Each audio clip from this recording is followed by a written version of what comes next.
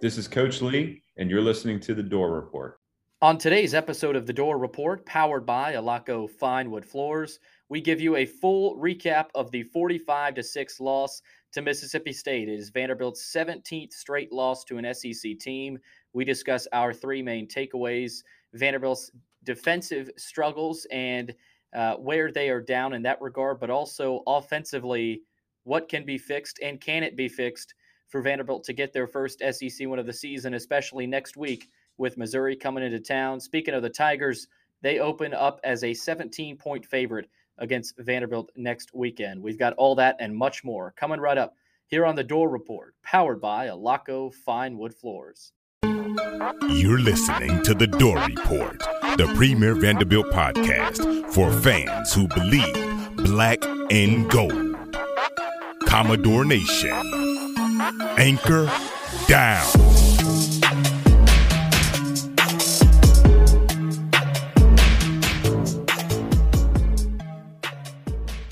Welcome into The Door Report. It is episode 118. It is October 25th, 2021. We are back and better than ever. We are powered by Alaco Fine Wood Floors. And Will, it's time to recap Mississippi State. It was more of the same of going back to Florida and Georgia. A lot of those same issues in those games re-popped back up in this one. Vanderbilt loses 45-6.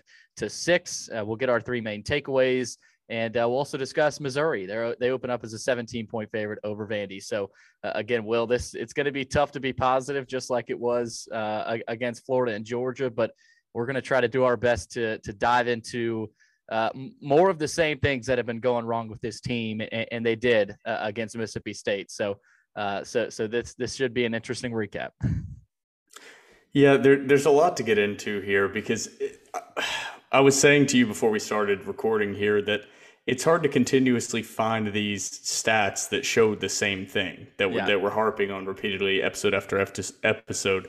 So we're trying to find different angles to come at things from and kind of deeper explain the takes that we've already had. Right. Because there's not some light bulb moment that happened during this Mississippi State game that's going to change anything of opinions that we've had either direction. Just like in my opinion, there's not a light bulb moment against South Carolina. Mm-hmm. There wasn't one the week before.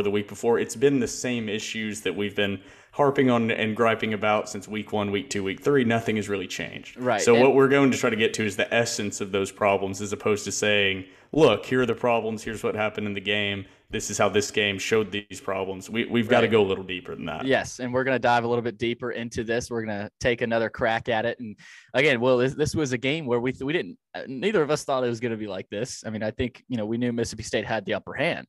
And I don't think either of us thought it was going to end up like that.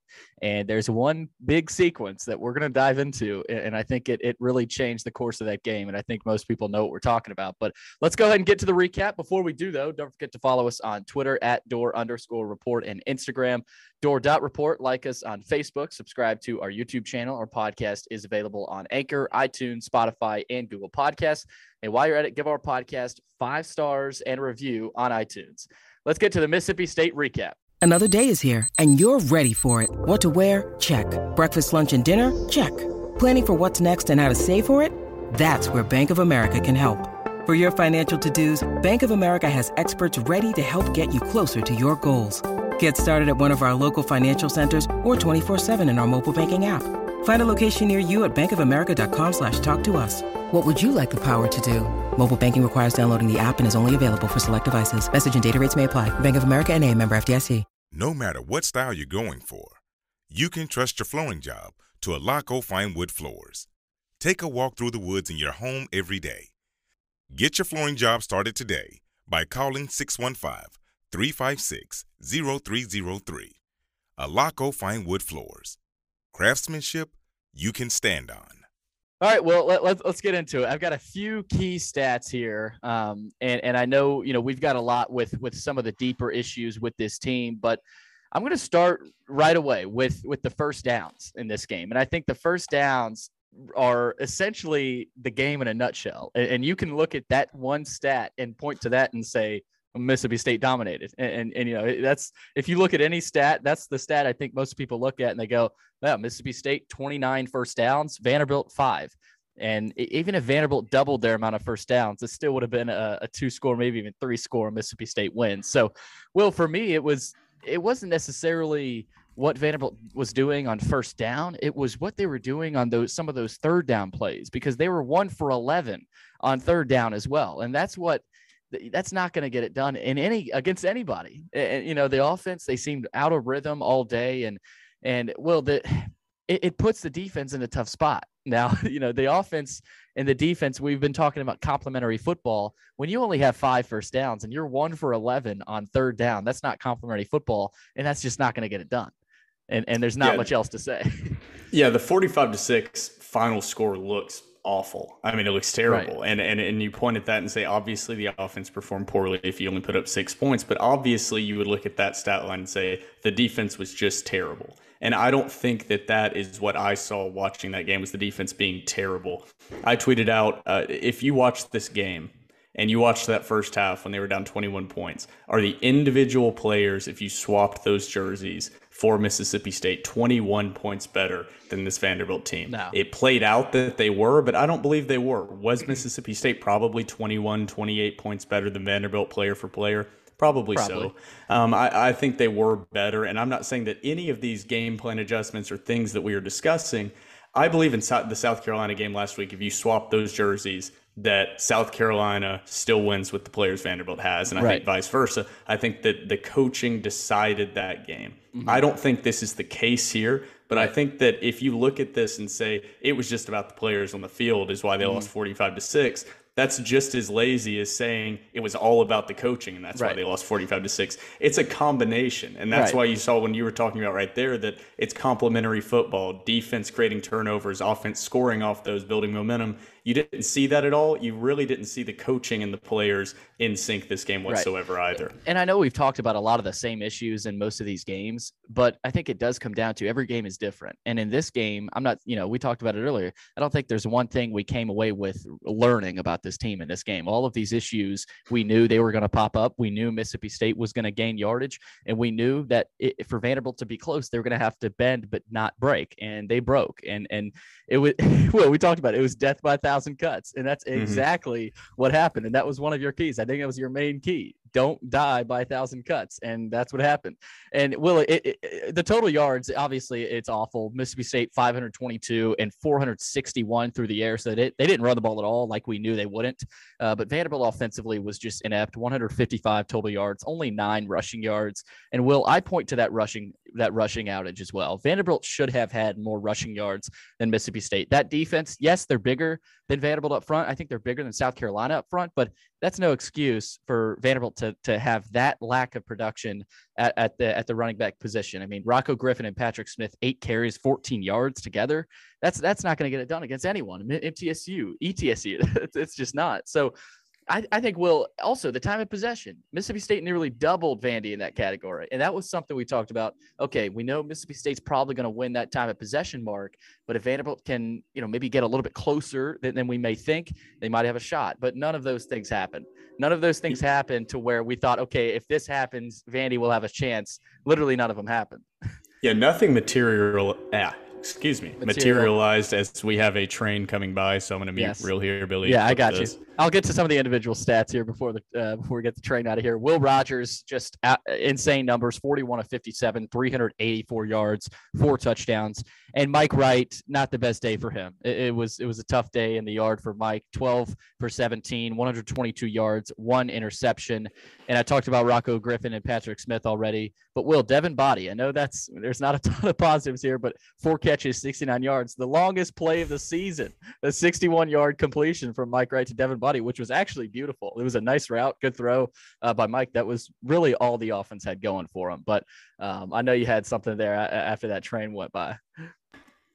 Yeah, it's amazing to look at those stats now that you've run through there, and then I'll jump back to what I was going to say. But you look at the stats for Mike Wright, he had 122 passing yards, 12 of 17. You're saying, it's not good, but it's not terrible. Well, 61 of that came on the second drive of the game on 1 pass to Devin Body, who Devin Body also had 69 yards receiving, and 61 of that came on 1 pass in that game. But going back to why the defense this year, we keep saying the defense is improving. And it's not really reflecting that way on the board because they gave up 45 points. You read off those stats, but it's tough to watch that air raid. An air raid offense is even more demoralizing to watch march up and down the field, I think, than a run-heavy offense like Georgia. Mississippi State didn't have a pass over 31 yards. And you could see that Will Rogers was kind of favoring that shoulder. They weren't looking down the field. He played phenomenally well, but you could see they were not really wanting to take those shots deep. And I'll get into the game plan later in our keys. But I do want to get to one thing with the defense. The offense, listen to just the number of plays in this play sequence for Vanderbilt throughout the first half. So Vanderbilt starting with their first drive, 3 plays. Second drive, 5 plays. Third drive, 1 play. Fourth drive, 3 plays. Fifth drive, 4 plays. And end of half, 1 play. So what I'm saying here is, yes, the did not look good. The defense's game plan, I didn't think matched up with what they needed to do to stop Mississippi State's air raid attack. With that being said, it's really hard to do anything on defense when they have this long 10, 4, and then we'll go read Mississippi State's in the first half in their first drive. 8 plays, 14 plays, 5 plays, 10 plays, 11 plays, 3 plays. So when you are coming off an 8-play, 14-play, and then your offense is a quick 3 and out, it's hard to bounce back from that. Or you create a turnover and then your offense turns the ball over.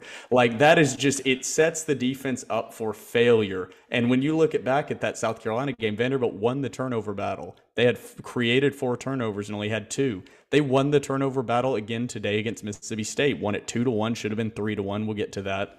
But when you win the turnover battle, you should at least be in the game, if not win the game. And the defense has created those turnovers and done enough to put this team with a chance to create a close game. Not saying that they've played well enough to keep them in the game regardless of what the offense does, but if this offense can put together any sort of drives, the defense did enough to not have them lose 45-6. This easily could have been a 28-13 type of loss with how the defense played. Yeah, and Vanderbilt won the penalty battle too, Will. We talked about that. They played, in a sense, clean football, but they won the turnover battle as well. So I think, Will, it's so tough to look at this one from that glass half full. This is a glass half empty podcast, at least this episode, because there's not much to go in the direction of positivity. And I think you could see in that first half, Will, the offense. They felt the pressure as that first half went on. You could tell Mike Wright was sensing that, okay, we need a big play here. We need a couple big plays to string together a drive, get on the board. But, that it never materialized, like you said. But, Will, one guy, and he's actually my key, but Jalen Mahoney, he led the team with 10 tackles. He had an interception, should have had 2, just an atrocious call that the fact that they even decided to review that was outrageous. But he continues to impress, and I'll talk more about him and just his raw athleticism. And that's something you look at and say, wow, they need a few more of those guys on the field. So, well, let's get into the keys here. I'm going to start, and I touched on this a little bit at the top, but they had a killer sequence. It was right at the beginning of that second quarter, and I think this sequence changed the entire complexity of the game. And I'm referring to the sequence early to begin that second quarter. It lasted about nearly 4 minutes, 3:50. First, Jalen Mahoney intercepts a Will Rogers pass, and we're like, okay, here's a turnover. This will give the offense some momentum, give the defense a break. That was on 2nd and 13 for the Mississippi State 35-yard line. But what does that create? That creates a Vanderbilt 1st and 10. What do we get, though? We get a Mike Wright interception, and it was an awful interception. And we're going to put it bluntly. That he threw it. It was intended for Chris Pierce, I think, but it was 5 yards in front of him, and it was a Chris Pierce wasn't even looking for the ball at all. No, he wasn't. And we're not putting that on Chris Pierce. That's a threat. That's on Mike Wright, and that is on Mike Wright. And so Mississippi State now gets the ball back at the 40-yard line. So basically, that interception from Mahoney results in nothing. And it means nothing. And we've seen that this season. We've seen turnovers create essentially nothing for this offense.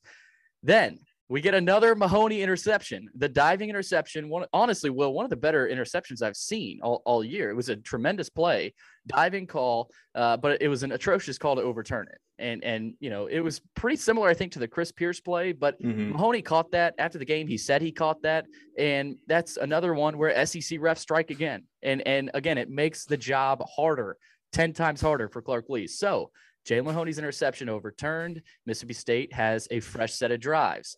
But, Will, on 4th down, we get an Alex Williams roughing the punter call. Not the best time for that. And I know immediately after there was another situation where Vanderbilt, in that situation, after the Alex Williams roughing the punter. They should have. After that they should have done that. So we get an Alex Williams roughing the punter. Mississippi State gets another fresh set of downs. They convert a 4th and 1, and then Rogers finds Makai Polk for a 31-yard touchdown. And all of a sudden, a 14-point deficit, 2-score game feels like a 28-point deficit because of everything that happened leading up to that. And well, I told you after the game, we were talking like we usually do, that phone call, the late night call. I told you, love it. I told you this team is just not good enough to have that happen, to survive that type of sequence, which means their margin for error is so slim. And we've known that the whole season. On 1st and 10, immediately following an interception, a huge interception from Mahoney, Mike Wright throws an interception. That simply can't happen. You can't have that after a momentum type of play like that. And well, I know we said Vanderbilt didn't turn the ball over a ton. That was the only turnover they had, but they shot themselves in the foot, like that Alex Williams roughing the punter. You can't have that either. So that whole sequence was Vanderbilt shooting themselves in the foot. And then you kind of felt, boom, after a click of the finger, after a snap of the finger, you saw Mississippi State take the advantage. And, you just felt like it was over at that point. And it, as close as it still was, Vinny's only down by 2 touchdowns. You just felt that way in the momentum and the feel of the game. So that's mine, Will, the killer sequence that ultimately killed Vanderbilt in that second quarter. You hit the nail on the head that this team is not, I don't want to even use the term good enough to come back from that, but Bruno Reagan and Chris Lee did a recap right after the game. And Bruno hit on a really good point where he said, this team just doesn't know how to win. Most of these, he said, people make fun of that comment and it's more coach speak and they don't know how to win. But this sequence is what he's talking about, where you have 2 things that are extreme, bring up a lot of adversity, and you have to. Yes. Bit outmatched. And for this team, it's hard to get past the human nature mindset of here we go again. Right. And that leads me kind of perfectly into my key one, which is going to be overarching, not just Vanderbilt, but I have to have this be my key one, which is replay in college football is broken. Awful. And it's very evident in the Jalen Mahoney interception overturn, and B, even more so, the Chris Pierce touchdown against Florida. And Vanderbilt has had 2 perfect examples of why this was. And I know you were a big spot. The Ben Bresnahan spot. That I was going to get into that and touch on that. That's not my overarching point of one, but Joe Rexrode, I want to comment on this. Me and Joe Rexrode went back and forth for a while. I actually like that he was good-natured about it, went back and forth. That's great. I don't care. I love arguing with people.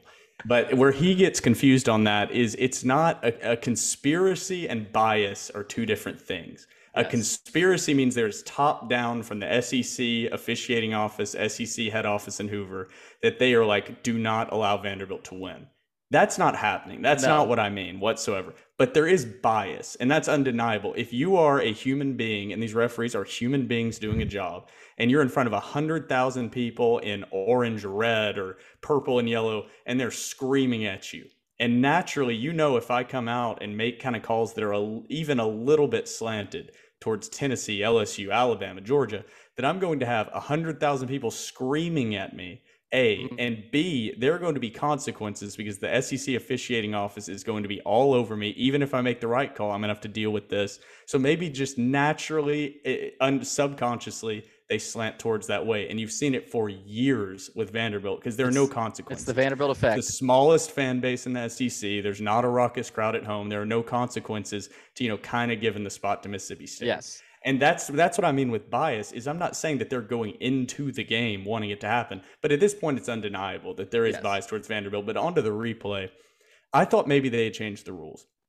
Because that's what it felt like. I always thought that it is indisputable video evidence to overturn what was called on the field. And that is what I've grown up hearing, that it is only replay is put in to change egregiously wrong calls on the field, i.e. a guy obviously was down and they called a fumble, or they called a complete pass and the guy completely lost the ball or didn't even come close to getting his feet. And that's what replay is for, or an obvious missed spot. So I went and I actually looked up the 2021 NCAA football rule book. And I went to read Article 2. I want to quote this right. Here we go. Rule 12, Section 1, Instant Replay, Article 2, on the full philosophy of instant replay in college football. And I'm going to read this directly, end quote.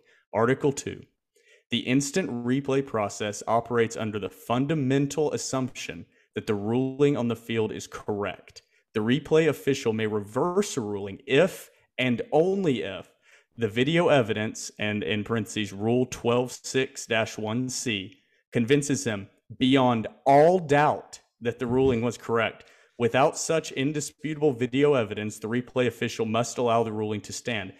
To beyond all doubt, not without a reasonable, beyond a reasonable. This is even a higher precedent than our legal system has. Not beyond a reasonable, without all. If there's a 1% of people can watch that replay and not be sure, the call on the field stands. And it is broken because you could have 50, 60% of people and say, I don't know, whatever was called on the field, you just got to go with it. There's not an angle that shows it. There's not anything to overturn.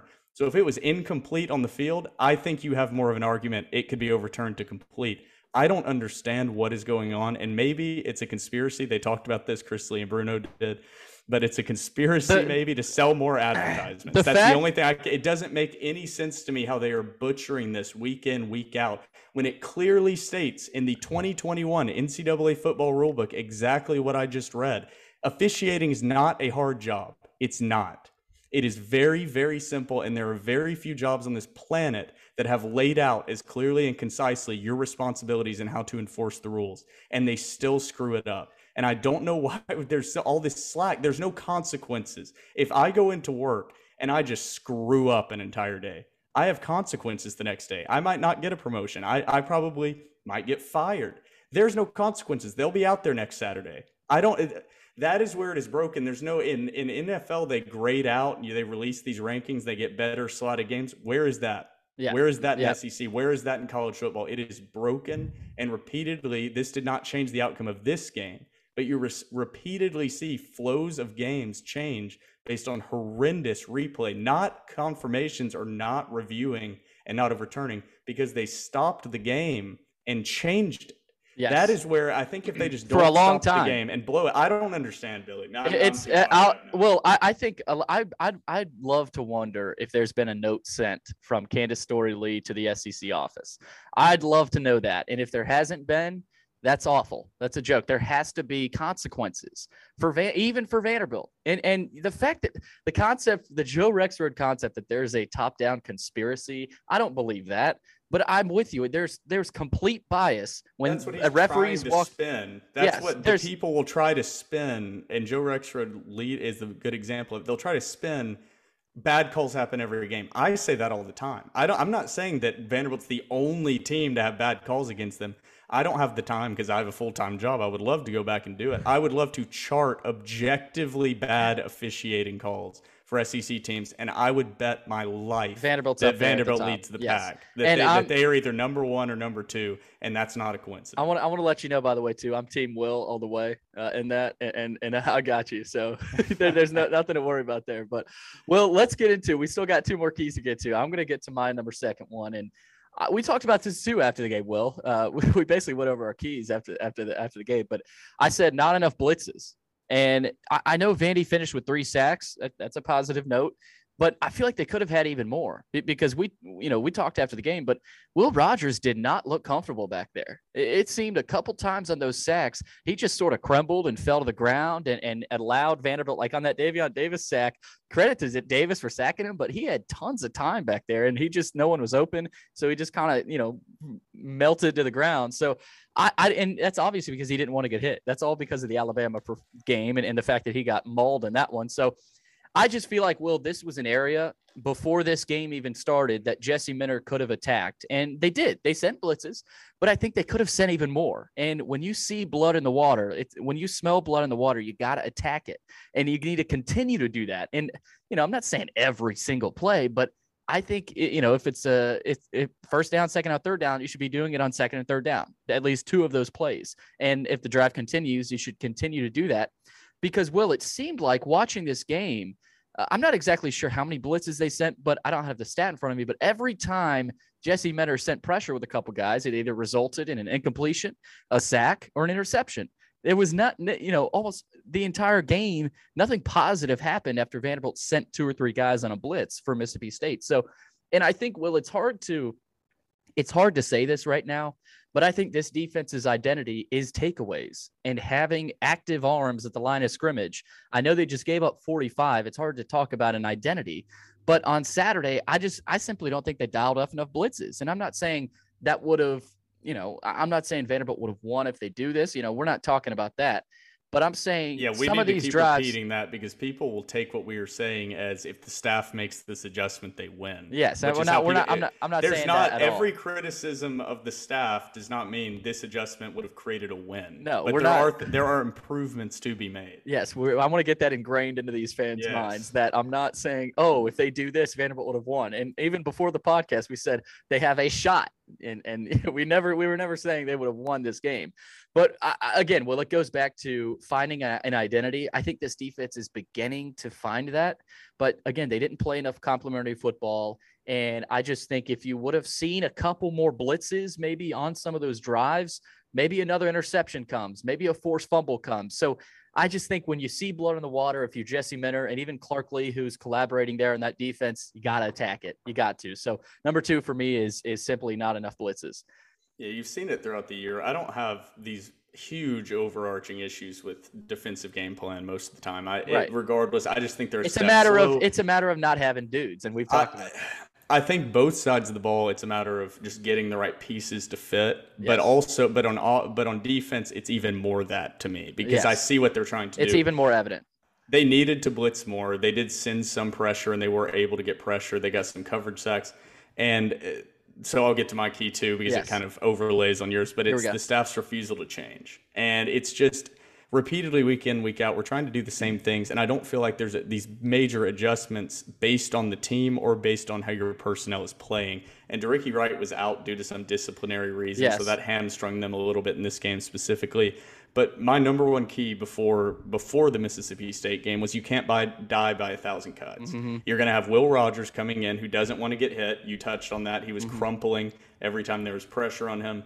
But where I had the issue with the game plan was you saw repeatedly these 5 to 8 yard cushions to start out the game. And sometimes they would on that first drive. Their zone, for whatever reason, just falls apart against anything in the middle of the field. When they do drop back 8 or drop back 7 and they send one extra blitzer, that middle of the field opens after half a second when they're in zone. A lot of those interceptions from what it looked like, I wasn't able to go back and watch the game as much like I usually do. Yeah. But a lot of those looked like they were in man type coverage and guys made plays on the ball. And Jalen Mahoney, like you said, he's a fluid, legit athlete. If they could have Jalen Mahoney's in that secondary, this defense would be much better. And he's able to capitalize on those. But I want to say that this team never even, it's not that I think it would have worked sending a ton of pressure and pressing in man and just saying beat us up top. They may have beaten them up top. Yes. And if that happens in the first 2 drives of the game, switch out of it and go back to your base coverage, but give the guys a chance to win. How your game plan was laid out and how Clark Lee and Jesse Minter's game plan was laid out from the beginning, there was no opportunity for Vanderbilt to win this game from the opening drive. They did not have a chance playing defense how they were playing. Mississippi State was going to move the ball and have 5 to 15 yard plays over and over and over. And that's shown by Mississippi State did not have a pass completion over 31 yards. They didn't hit them deep. Clark Lee wants to play bend but don't break defense, and that's fine most of the time, especially with the talent differential Vanderbilt has. Mississippi State lives off bend but don't break defense. If you play bend but don't break, Mike Leach is sitting over there cheering with his arms up in the air. And talking about Halloween candy. Yeah, exactly. That's what you saw. You had an injured quarterback that obviously was a little bit, he's not 100%, could not throw the ball deep, and you did not adjust your game plan based on that at all. And I do want to touch on one thing on the offense, which is right after that 61-yard drive. I know I've said it every week, but or 61-yard pass from Mike Wright to Devin Buddy Jr. on the second drive of the game for Vanderbilt ultimately resulted in a field goal for Bulovas. Mm-hmm. But they complete that 61-yard pass on a beautiful play call. Just gorgeous play design, gorgeous pass. They were aggressive. First down at the Mississippi State 14 is a Rocco Griffin run up the middle. Second down at the Mississippi State 13 is a Rocco Griffin run up the middle. And that's where I get to it, which is, do I think that if you brought over my ideal offensive game plan that this offense would be good, especially with Mike Wright right now at quarterback? Probably not. Mm-hmm. I don't think that a game plan adjustment would have been enough to be like this offense is clicking up and down the field. it is enough to right there say that's a bad play call. And there's little things when you are Vanderbilt, like rushing the punter in that situation. Why do you do that? There's When was the last time Vanderbilt actually blocked a punt? Not a fumbled snap. I don't remember. Aggressively rushing? And then the part that set me off was at the end of the half, Vanderbilt actually gets a stop, and Mississippi State is on their own 24. Yes. There's 11 seconds left in the half. Mississippi State is punting. They did not even send a blitzer. They didn't send pressure. And that, to me, is like right there is when you send the pressure, because if you run into them, they get a 15-yard penalty. There's like 3 seconds left in the half, and they're going to kneel it out anyway. Send the house. Don't even have a returner back there. But you decided to do it after already a negative momentum play. I understand you might be trying to create positive momentum after that overturned interception, but that's stupid. The percentage payoffs, you have to evaluate everything from a risk-reward ratio. Yeah. And this staff has a real problem evaluating risk and reward. Yeah. And that's just a sign of inexperience. Yeah, and it goes back to Vanderbilt not knowing how to win games. And that was a great point by Bruno Reagan there. And Will, I also said, going back to the offense, I don't think they sent Mike Wright on enough design runs either.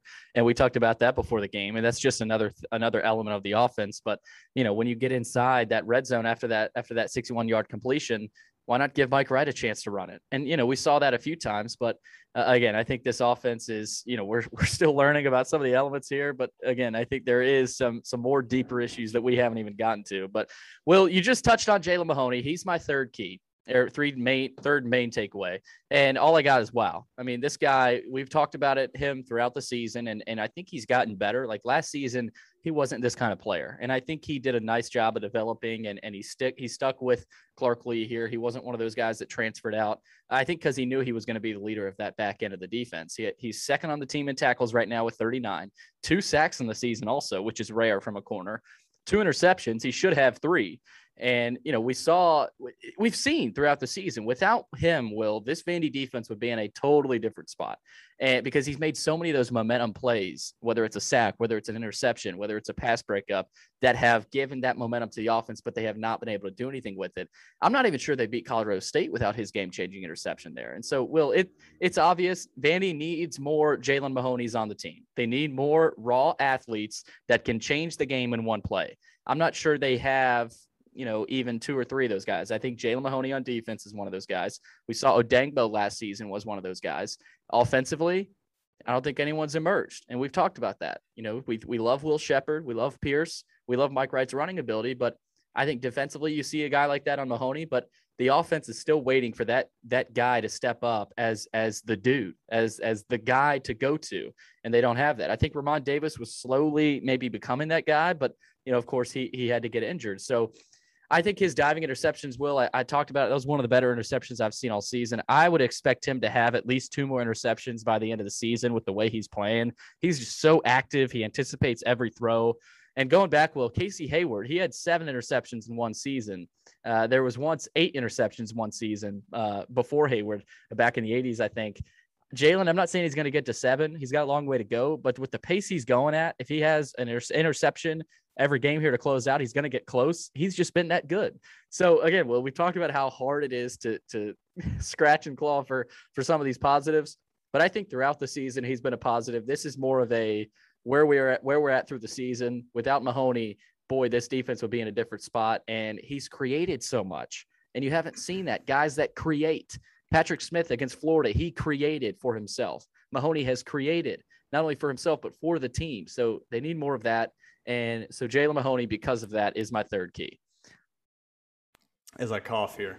But Jalen Mahoney is credit to Derek Mason. Mason was high on him when Mahoney came in. Yes. And Mahoney has impressed me from week 1. He had some bad plays against ETSU where he didn't get his head around, but you could see the fluid athleticism. Mm-hmm. And that's what Vanderbilt just doesn't have right now. They have some solid guys. You see Anthony Orji is actually a guy that I point to and say he is kind of that same way. He's the right build. He's the right athlete. Mm-hmm. Does he have the right size right now necessarily to be a dominant linebacker in the SEC? Hopefully he gets bigger and can progress throughout the strength and conditioning program.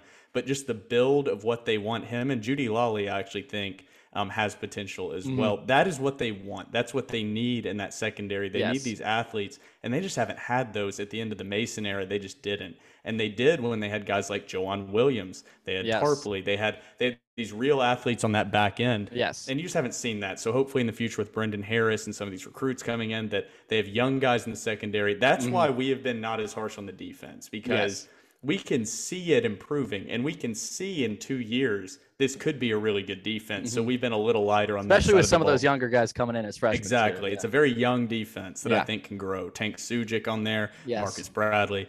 But I want to get to my third key, which is this team doesn't have an identity, and that's resulting in what I actually want my third key to be, which is the crowd is dead and the fan base is dead. I've been going to games since I was 6 years old.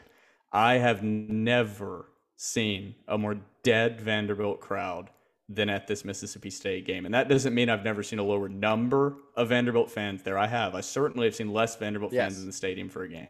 It actually, probably not much, 8,000, 10,000 Vanderbilt fans. But it was just, there was no cheer. When there was a big play, it didn't erupt the same way. When there was a bad call, it was me and one other guy in my section were the only ones booing. Other Vanderbilt fans are turning around like, dude, why do you even care at this point? I mean, it's literally like you stand up to cheer for a play, and it's like people are snickering at you. Vanderbilt fans are like laughing at you. It's like, are we not allowed to react? No, it's very bizarre. That makes me more poorly behaved at games, because I stand up like it's like on that spot where Bresnahan was clearly there, or the turned over interception. I was the only one that was booing. I mean, it was, I don't know what it sounded like on TV, but there were like 4 people. I couldn't hear much. Everybody was just kind of looking at me, and we just got absolutely bent over on that replay review, and I'm the only one standing up in my entire section, and therefore then I had to go move because I probably said some words I shouldn't have. But this team, the staff, that's why it's so hard for Ryan Carlson. Does an incredible job doing recaps of the games, and we put them up on doorreport.com. Credit to him. The Mississippi State recap. Seems hard to recap because they don't have an identity. They don't have a thing you can point to and say, this is what they're doing well, this is what needs to get better. You can't say the passing game's doing okay or the running game's doing okay, and the offensive line just needs, it's everywhere. The coaching game plan's bad. The performance in the field by the players is bad. And that's where the Ramon Davis injury, I think, was more detrimental than we could even describe. And we tried to hit how key that was, because you need a guy. You need, and for Vanderbilt with Shermer and Vaughn, they had multiple guys. You had faith that Shermer or Vaughn were going to make the play that 90% of other players in NCAA football were not going to make. I don't think that they have anyone on this roster that you point to and say you can't just sub in another random second stringer from the opponent's team and they can do the same thing. Right. And that sounds harsh. That sounds over the top mean, but it's just honest. There's nobody who is Vanderbilt's key best player that you can't take out of the game next week. Who is the one player that if individual that you say, oh no, that's not good if he's out? Because we used to have that when Vaughn was on that team, Webb was on that team, Stacy, Matthews, Boyd. You had guys that you said, oh crap, they're out this week. Our offense is not going to be able to do anything. There's no one player or even a group of players that you say, oh no, he's out next week. Even our starting quarterback, we didn't say that for. And that's just, they don't have an identity in this game plan throughout the year. It's not setting anything up. On the second drive of the game with your play calling sequence, what is Joey Lynch setting up on the 5th drive of the game? What is he setting up with this motion? What is he setting up with, we ran it to the right side here, but now we have a play action naked boot on this side with Bresnahan leaking out to the flats? Where is that? I don't see a congruent, put together game plan that is setting up different things throughout the game. And you see that with the stretches because they're not saving anything. They're not setting anything up. There was no play to Devin Body Jr. later where he actually came back across the middle instead of cutting it up deep on that sluggo route that he ran, or deep in and up that he ran. Right. And that's where they haven't created an identity, because of players. It's not all on Lynch, but also Lynch has not helped in creating those key guys. He has not helped in creating the go-to guys, because week in, week out, where was Will Sheppard after the performance last week? He had 2 targets, no receptions. And Cam Johnson too. Cam, you had this performance yards from him last week where you're like, okay, maybe Will Sheppard is the guy. Maybe he's the guy where like we can't lose. He is the stud of this offense, but then he disappears from the game plan. He's not even involved.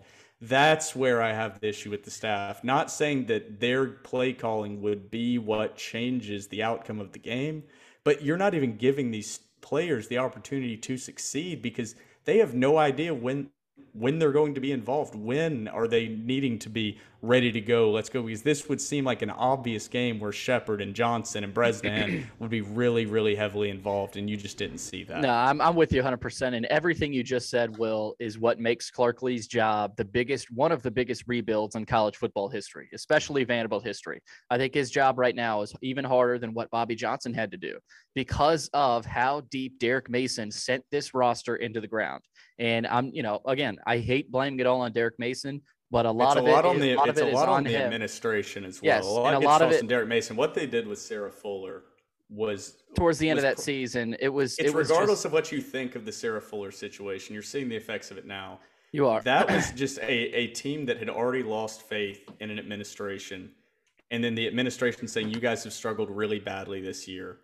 Here's another slap in the face." Here's the salt in the wound. We are going to take all the attention away from you guys and turn it onto this, and we're going to get benefit as a university from our liberal millionaire donors, and you as players are going to have to deal with every bit of this backlash on social media and in your personal lives, and you're going to be made fun of relentlessly on social media and from your friends and peers. But we're going to do this because it makes Vanderbilt look good. Yes, and I think they are still damaged from that. And Clark Lea had a long way to go. He did, and a lot of it is the university's impression and what they're doing, what they're trying to do. But that's not going to help you win games. I think once this administration is fully on board with whatever Clark Lea wants to do with this program, you will see translations. But we've talked about it a lot. It's going to take a while, and a lot of it is there's no fans. There's no fan base. And once this team, Clark Lea has said it, once they're able to find that identity and connect with the fans, this will work, but it's going to take. We talked about it, Billy, after the game. It's not a chicken and the egg scenario. We always talk about is getting fans in the building and winning and whatever is a chicken and the egg. That's not true. The chicken and the egg is you have to recruit in good athletes to win. Well, does the support come from the recruits coming in with facility upgrades, or does that come from the on-the-field product first? And it's not chicken and the egg. That stadium under James Franklin, they won back-to-back game. It was electric, and it was 80% Vanderbilt fans outside of very few fan bases. Almost nobody took over that stadium. And you never really saw that. You never saw that. And Nashville's the Titans are struggling to have too many opposing fans in their stadium. Vrabel had to comment on that. Nashville is an it city. It's the only it city in this 400-mile radius. Of course, you idiots. Vanderbilt's going to have trouble having opponents come into their fan base. The Tennessee Titans do, and they're one of the best teams in the NFL. Yeah. So we need to shut up about that aspect and just say Vanderbilt should never have on their side, on their season ticket side, if you win games, that thing will be packed full of black and gold. Yes. It's simple. Fans like to watch winning products. Everybody talked about the stadium not being a good experience, screw that. Fans will go and sit on milk crates if you have a winning product on the field. They don't care. You don't have to serve water, and they will come and watch a winning team on that field. So all this stuff is great, but there should be no gripes from this administration, no gripes from the players, because I keep seeing things like the players deserve better than this. The staff deserves better. And I'm all in favor. I'm at every game. I'm supporting them regardless. So let me get that out there. We've got Will Byram on board. That's good. I'm not on board, but I'm there supporting. But they don't deserve support. This university doesn't deserve fan base support. It is hard to go out there week in, week out, man. I haven't seen good football in that field since 2018. It's hard. Tough. I'm as diehard as they come. So I understand why people aren't coming out there. And stop with the deserve stuff. Earn it. Show this fan base that has been beaten and bruised by lack of involvement and the university not caring about them. Give us something to latch on to. Give us some positivity. And there are Vanderbilt fans out there, and there are people that will come and support you. But right now, this is not a good product to come and support. And it's hard to draw people in. I'm not going to invite people out to watch us get drubbed 45-6 by Mississippi State. And honestly, Vanderbilt just plays a boring brand of football. I think Clark Lea, in whatever, even if he succeeds, he coaches a boring brand of football. Yeah. And that's fine, but that's not what's going to draw you in when you're losing games. The thing that draws in is number one, winning, and number 2 offense. Well, Vanderbilt has neither of those right now, so something needs to change. Yeah, look at Tennessee and the crowds they got, that Ole Miss atmosphere, and that's what you get with an exciting brand of football. And again, that's what makes Clark Lea's job so much harder. And I think you saw it, Will, after the Colorado State win. We were interested to see the Stanford crowd. And I'll admit it, that Dudley got a little loud after that, but I think that tells you you're not going to get a packed atmosphere like James Franklin did until you go out and you beat an SEC team. And again, I don't think if Vanderbilt beats Missouri, you're going to see a packed house at Vanderbilt Stadium. You have to stack wins. You have to stack in it. And Clark Lee talks about winning the response. You've got one of the worst teams in the SEC, Missouri, coming to town. We're going to see. We're going to see what this team can do. And well, this is a deep dive, and I'd love to, get a guy like Bruno Reagan on and one of those alums and just talk, because you've seen alums on Twitter. You've seen Ryan Seymour, who has just basically let it all out on Twitter. And for Vanderbilt people, I think we like seeing that, from the passion from the alums, but it's now Vanderbilt's administration's turn to take that anger and to put all your chips on the table and say, we're going all in on football. We're fine with what we have with baseball. We're fine with what we have for basketball, but it's time. Football, you're getting, how much money are they getting a year from the SEC? I mean, every Vanderbilt is getting just as much as a lot of these other teams, maybe not Alabama, but Will, I'm with you. The deserve factor of this is ridiculous. Show us, and it's up to this team. It's up to Clark Lee to finally show us something. So we'll see. Yeah, that's where I think fans have the issue. Is you've seen no investment into this football program from a school, each SEC school receiving in 2019-2020 over $45 million just from the revenue check. So that is where. And where is that going? Where's that money going? That is it. It's Vanderbilt is a private university. They're the only private university in the 14-school conference, the SEC. So they don't have to release where that money goes. Their budgets are not public record. What they pay the coach is not public record, and they're using that money for other academic projects, which is fine. Other schools do that as well, but clearly Vanderbilt is using more of that money for academics and not funneling it back into the student athletes that earned that money for your university. So absolutely, this is on the priority administration. Registration I'm tired. is another I'm thing. done. I'm done hearing talk. I'm done with Candace Story Lee's talk. I'm done with Clark Lee's talk. I want to see something in action. We need to see shovels in the ground. Plans. I keep hearing about these plans and facility upgrades. That's fine. It takes time. Give us something. Show us something. I've seen nothing. I've seen nothing from Clark Lee about what he's talked about with building a culture. I've seen almost nothing from Candace Story Lee in actuality of these plans and big, broad Vandy United besides the damn sticker on the side of that stupid, still blank black wall on the inside of that field, and still nothing done about the blank wall above on the top of Vanderbilt Stadium in that horseshoe. If you gave me a budget of $500,000 of that 45.5 and gave me a salary of $40,000 a year, that stadium would look so much better just off me. And it's ridiculous that they won't do anything about the decrepit nature of a lot of that stadium and the crappy nature of their entire game day experience, and it's an embarrassment. And that goes with winning on the field. You've got to win as well, and that's exactly what is entailed in this job. And immediately after this season, Will, what I think a lot of Vandy fans want to see is not just those physical plans, but put those shovels in the ground. I mean, immediately after the season's over, 2 weeks after, exactly. Let's see it. Let's see something. And so that's a message and from all of Vanderbilt fans. And again, I think a lot of Vandy fans aren't even trying to send messages anymore. That they've gone quiet, and that's never a good thing. Now, baseball, they still have all the support in the world. Basketball, there's some momentum going into that season, but football, you've got to put in the work. So, Will, this is a conversation for another time, which I want to have. I want to keep this going. But and it's hard. You got a season going on, but these are the issues that we talk about during a season like this. So, Will, we got one more thing to talk about, though. Missouri coming in next weekend. They are a 17-point favorite over Vandy. Another line that I initially looked at, and I think after losing to Mississippi State, you go, okay, Vanderbilt didn't even come close to covering, but I'm not surprised. This is a home game, even though, and even though Vandy is likely, they're going to be playing pissed off. I just, it's what you've done for me lately. And so again, winning the response, Will. So we'll see. 17-point favorite. I know you're probably not in agreement with that. Yeah, I